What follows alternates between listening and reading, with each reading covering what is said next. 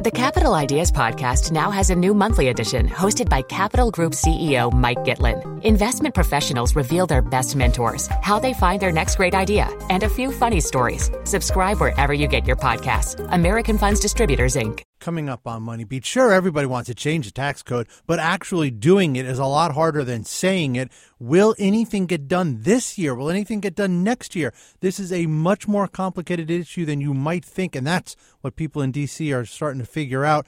Our Washington correspondent, Gerald Seib, is here to talk about it. This is Money Beat from the Wall Street Journal. Now, from our studios in New York, here are Paul Vigna and Stephen Grocer.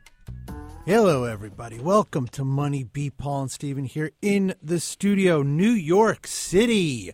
It's gonna be like 60 degrees today, too, man. Really, winter's over. I'm declaring it done. It was a gorgeous weekend. Gorgeous weekend, gorgeous weather. Winter's over. Let's get some stuff done in this country, right? Yeah.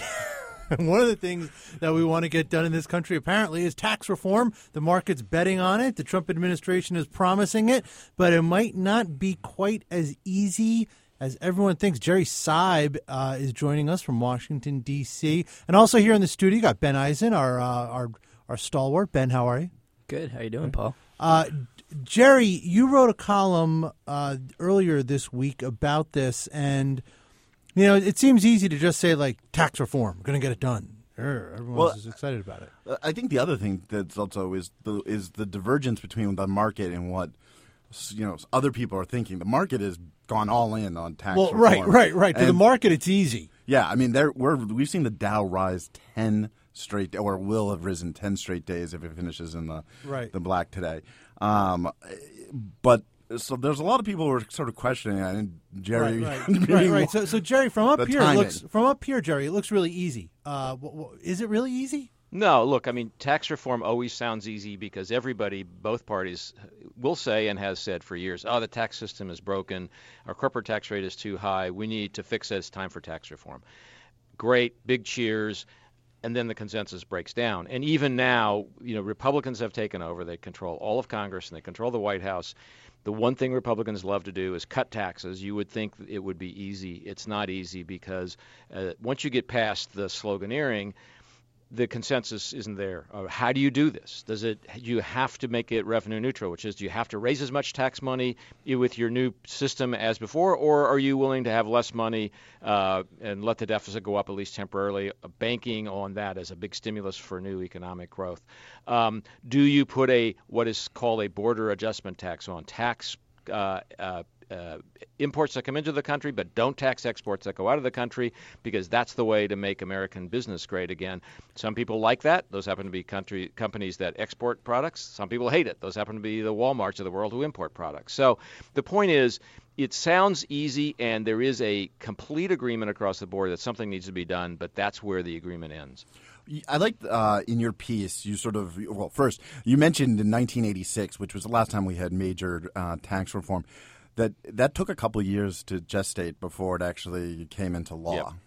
But one of the interesting things I found was the Republicans' decision to tackle Obamacare before taxing taxes. Can you talk about why they decided to do that, and also why that could hold up getting tax reform passed? Well, that's a really important thing right now, because one of the things you can tell yourself if you look at the history of trying to do tax reform is you better move quickly once you take over, because it takes a while and the momentum slows pretty quickly in Washington. Republicans had a big choice. What do we do? There are two imperatives for us as Republicans right now. One is to repeal Obamacare and replace it with something else, and the other is to cut taxes and do tax reform. They've made a big decision to do Obamacare first. Why? Well, they believe, and I think correctly, that you have to figure out what replaces Obamacare before you can move forward, because there are tax implications to that. There are tax elements in Obamacare. If you're going to eliminate them, you need to know what the picture looks like. And there are also budget implications. And then there's the procedural question, which is that once you do those things and fix the Obamacare problem or make the change that you think you're going to make, then you can write a budget. Once you can write a budget, then you can do tax reform on the back of that budget. For a lot of complicated procedural reasons, you have to do it on a budget to tax reform, because that allows you to do it with only a majority in the Senate, only 50 votes. It means you don't have to get Democratic votes in the Senate for your big tax cut, tax reform plan. If you try to do it now before you have a budget, then you have to get it in regular order, and that means it could be filibustered, which means you need 60 votes. So that's a sticky procedural question, but that's why the Republicans in the White House and on the Hill have decided they have to do Obamacare first. But that slows down the train. And Obamacare is, as we've written many times, has sort of run into its own sort of obstacles and, sort of stumbled to, with the Republicans basically, saying they wanted to repeal and replace. They're finding that to be much more difficult at this point. Well, exactly. And, some people just thought, let's just repeal. We'll figure out later what replace means. I think they have, the Republicans in general have come to the conclusion that's a dangerous thing to do because you really disrupt the insurance markets. You throw millions of Americans' health insurance into sort of deep uncertainty. That's not a politically palatable thing. So guess what? We have to repeal and replace at the same time. And once again, if that was easy and there was a consensus, that would have been done already. But it's not easy. There's not a consensus, and it's going to take some time. So, look, the hope among Republicans in Congress is that they can get the Obamacare problem taken care of one way or the other by spring break, end of spring, and that early summer they'll move on to taxes. And Steve Mnuchin, the new Treasury Secretary, told us in an interview this week that his goal is to have tax reform done by time Congress hits the August recess. But he also admits at this stage that's an ambitious timetable, and that's for sure. Jerry, I think it's interesting the way you describe the situation in Washington around tax reform. I mean, I think it's not necessarily all that different from the way the market views this. I mean, when you look at the sort of major stock indexes, they keep going up and up on these hopes that all of this work is going to get done. We'll get tax reform. We'll get regulatory rollbacks. We'll get all of this passage done. But when you look sort of below the surface, you kind of start to see cracks in this idea that, we're going to get major, on a major scale, tax reform, happening any day now. And one way I think you can look at that is if you actually take a look at the oil market, which is, there's the Brent benchmark, which is the international Brent benchmark, and then the crude benchmark, which is the U.S. benchmark. And the idea being if you get a border adjustment tax, you would send WTI crude, the U.S. benchmark, higher than the Brent benchmark. Basically, U.S. oil prices would go up relative to the rest of the world. And in recent weeks, you've actually seen that going the other way. WTI has been falling relative to Brent, and therefore, people are kind of interpreting that as a sign that, well, maybe you don't get the border adjustment tax, at least as proposed by the Republicans or something like that, and that it quickly becomes, in the same vein, a lot more complicated than it at first seems. Right. And look, I think the markets are making a couple of bets here. They are assuming that out of the Trump administration, they're going to get big deregulation. That's good for business. But they're also calculating they're going to get a big tax cut. That's economic stimulus, potentially economic stimulus on steroids. And they're betting that as part of that tax plan, they figure out how to, unleash, hundreds of billions of dollars in overseas profits that American companies will bring back. And maybe that can be steered toward big infrastructure projects, something else everybody in both parties claims they want. That's a big stimulus, too. I think the danger for the Trump administration right now is that what if the market is assuming those things will happen, but it turns out they're all more complicated and don't happen, and what's the downside risk? Could things start dropping in the markets when the sort of the rosy scenario doesn't quite pan out? And I think it's too early to make a call on that, obviously, but I do think that's one of the dangers here, the assumption that this stuff will all get done because Republicans are in charge, and so, of course, it will all get done. It's not that simple. Right. That's sort of the crux of the whole thing here. Let's take a break. We will come back with more. On the other side, Gerald Seib talking about taxes in D.C. here on MoneyBeat. The less your business spends, the more margin you keep. NetSuite by Oracle brings accounting, finance, inventory, and HR into one proven platform, helping you reduce costs everywhere. Now through April 15th, NetSuite is offering a one-of-a-kind flexible financing program. So head to netsuite.com/Wall Street right now. Love tech? Dig gadgets? Then make Tech News Briefing from the Wall Street Journal a part of your day. WSJ Podcasts. Listen ambitiously. This is Money Beat from the Wall Street Journal. Now, from our studios in New York, here are Paul Vigna and Stephen Grocer. Welcome back to Money Beat. Paul, Stephen, and Ben Eisen here in New York. Gerald Seib in D.C. And we are talking about taxes, tax plans, the market's reactions, market anticipations of tax plans. And one of the things, Jerry, you started talking about it, about the risks that the market is sort of getting ahead of themselves here. And one of the things I think is interesting is you hear out of the Trump administration, they've said this several times, they've provided, it seems like a couple of different numbers, but their basic point is that, look, we're going to do these things and it's going to be great for the economy, GDP is going to be up, and they're talking about 3%, 4%, sort of numbers for GDP growth that we have not seen in quite a while.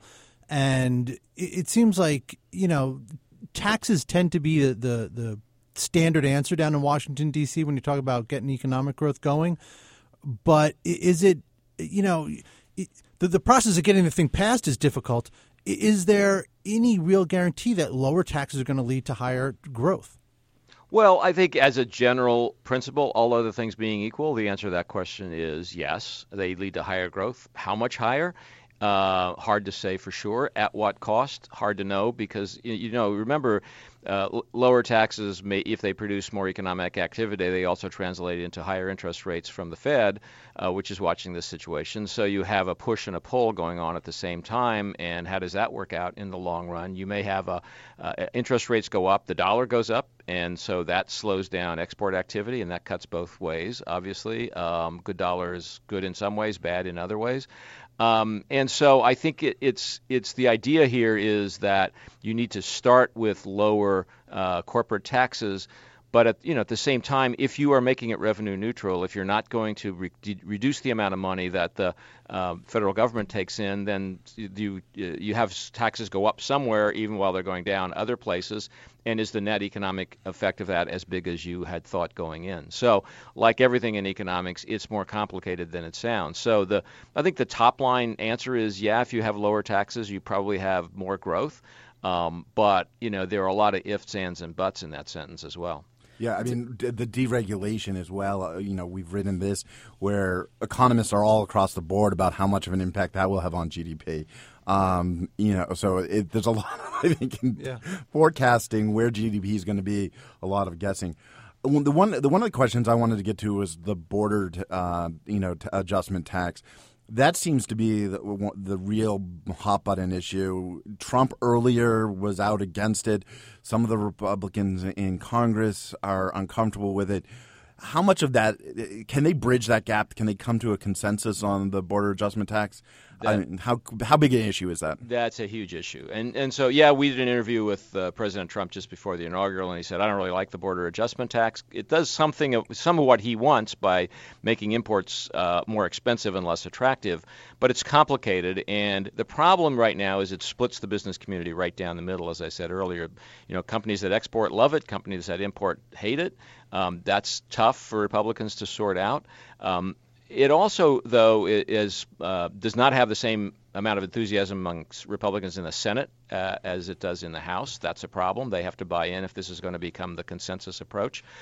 The other thing the border adjustment tax does, and this is also really important, is it raises net about $1 trillion over 10 years, which allows you to cut tax rates considerably in other places without increasing the deficit. So that Paul Ryan and Kevin Brady, who's the congressman from Texas, who's the chairman of the House Ways and Means Committee, they look at this border adjustment tax and it says it does lots of things that we want that are good for America. Keeps businesses at home, raises money so we can cut tax rates. All businesses will benefit.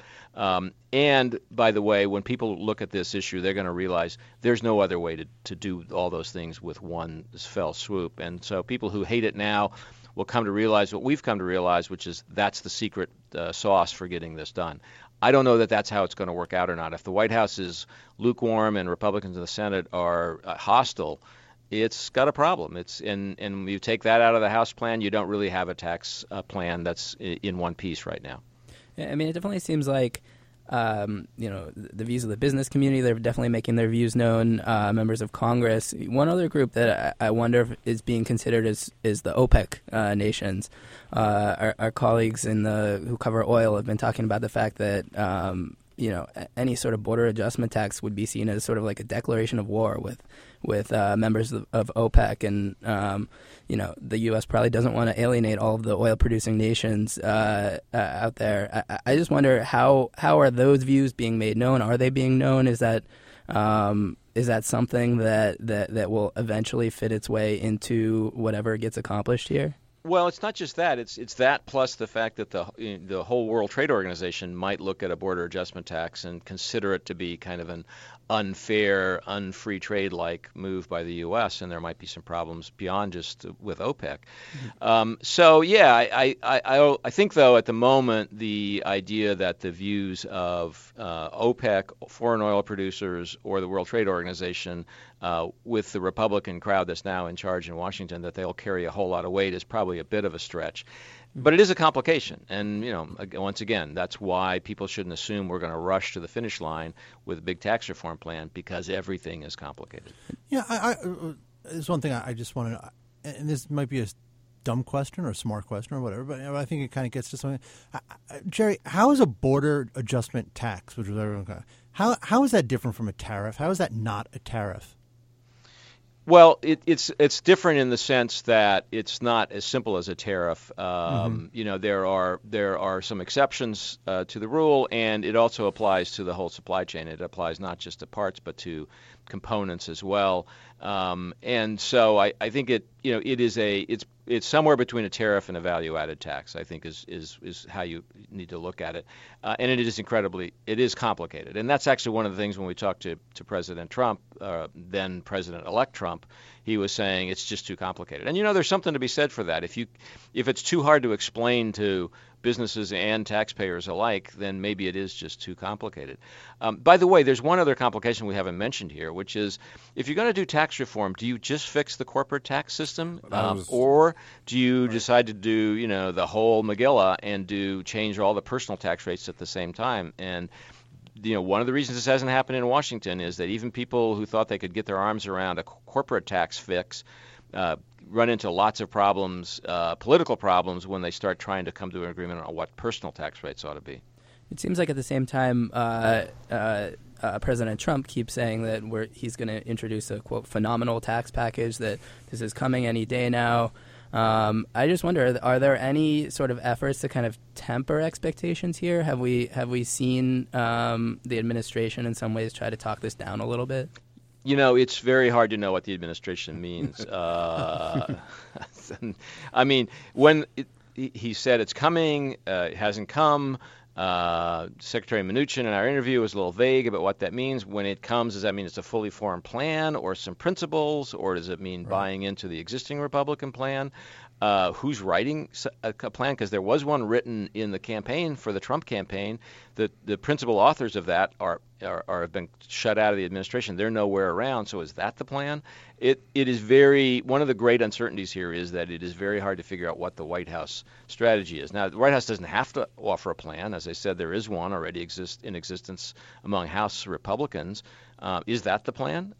So it's not clear. Maybe this will become clearer when the president talks to a joint session of Congress next week on February 28th. But, who knows? Nobody is sending clear signals. One of the things that in your column that I thought was a critical point, and I think we've kind of talked around this, but I want you to talk directly to it, is just this whole issue of momentum in a new president's term and getting big things passed. And, you had pointed out some dates, and I know, Grocer, you talked about the 86 plan, but, you pointed out some other administrations that got big things done very, very early, and we're already past that point. Yeah, at this point, Ronald Reagan had already proposed his big historic tax cut plan. George W. Bush had already proposed his tax cuts in 2001 when Republicans came in and had a similar dynamic. President Obama had already not only proposed but had seen Congress pass and had signed into law the stimulus bill by now. So that's what I meant when I earlier said, there is history that suggests if you're going to do something big like this, you ought to strike early. Having said that, it's one of the complaints about the stimulus bill was that they didn't take enough time to do it right. I mean, that was one of the critics, one of the points critics often said. So, and if there's not a consensus, you can't just create one out of whole cloth. So maybe it's not a fatal problem. I do think if you're going to do tax reform in anything like a big way, you have to do it in 2017, because if you wait till 2018, we're once again in an election year. Everybody in the House is up for re-election. A third of the Senate is up for re-election. If you think the politics is complicated in 2017, wait till 2018. And I think that's actually a very good point to the market, and specifically the stock market. Goldman was out with a note, and they actually were arguing that it's not going to happen until late this year or early next year. But one of the points I thought was interesting in there is they made the argument that the market's already priced in an 11% gain in earnings, I believe, this year. So that sort of suggests how much the stock market would be a is. big number compared to what we've seen lately. I mean, we just got out of an earnings recession, essentially. Right. So this is it's an example of how much the markets have gotten sort of excited about tax reform and what it could do for corporate America. And that's even despite the fact that you have analysts, which are usually this very optimistic bunch. Yes. They're not pricing in any of this earnings growth into their stock forecasts or anything like that, which is sort of a sign that, wow, maybe there's, I guess they call it cognitive dissonance, seems to be the word of the last couple of months here, but definitely seems to be the case in the markets. Yeah, no, I mean the Dow Jones Industrial Average, we just passed 20,000. We made a big deal of that. We're almost at 21,000 now. I mean, that's how fast this is moving. The markets are moving fast because the markets are excited about the idea of taxes going down for corporations. But again, that kind of gets to a crux of it. Jerry, this administration came in talking about what they were going to do for the little guy. And, supposedly that's who put Donald Trump into the White House. And, the focus, at least for tax reform, is on the corporate tax and what does it mean for companies. How much can the average, average Joe out there expect to get out of this? Well, again, this is one of the disconnects. Some Republicans are saying, look, let's not make it too complicated. Let's just deal with lowering corporate tax rates and not worry about trying to do personal tax reform at the same time, because then the complications are enormous. But if you do that, then you're right. There was basically a populist Donald Trump candidate who said, I'm going to lower taxes for everybody. I mean, literally he said, I'm going to lower everybody's tax rate. And then that doesn't happen, and instead you lower corporate tax rates. Well, some of those people in Ohio and Wisconsin and Pennsylvania and Michigan who voted for Donald Trump and made him president might not be so happy about that. So, the White House probably has a higher incentive to deal with personal tax rates as well as corporate tax rates than some Republicans in Congress, but they have to resolve that question, and it's not resolved. I also would point out sometimes when we talk about corporate, we're thinking like, the GEs of the world. But, small business and small business owners are big supporters of Trump. You've seen their survey of optimism explode since his election. And part of that is because they're going to be the biggest beneficiaries, or some of the biggest beneficiaries of tax reform and deregulation. So, I mean, that does benefit. Yeah. And they employ the majority of people in this country. So that also helps if they're, hiring. And it's funny because that gets right back to the whole complication of Obamacare and the whole repeal versus replace debate. Like, small businesses are going to want to know what kind of health care plans are available to them. I mean, it is critically important. Like, for us and Jerry, for all the four of us sitting here, we all work for a big corporation that, we subsidize it through our paycheck. But I mean, health care is kind of taken care of for us. For independent businesses, this is a huge issue. It's a huge issue, which just, again, gets to what you were saying at the top, Jerry, about how complicated health care is and how it's going to have to come before tax reform. And I would also say just the uncertainty around that also has to be weighing on businesses. Yes, of course. Because you budget for your next year if you don't know what your costs are going to be based on the regulatory environment. Yeah, and I would just add that, there is one of the reasons to maybe curb enthusiasm a little bit is that we're probably going to be in a period of uncertainty for a while, and that in and of itself sometimes crimps business investment and business planning. Yeah, and some of these gauges of sort of optimism and hopes, so the small business optimism, consumer sentiment, they've all been just surging to the highest they've been in years. Is there, I mean, given that, would you expect that maybe that's an overshoot, or what can we expect to see there? Yeah, I think, and we have to wrap this up, but I that probably is our next podcast, Ben. Aside from the book club, is this an overshoot for the markets and for optimism? All those things. Everyone got all juiced up about this. Mm-hmm. Did they get too excited too quickly? That is a whole nother podcast, though.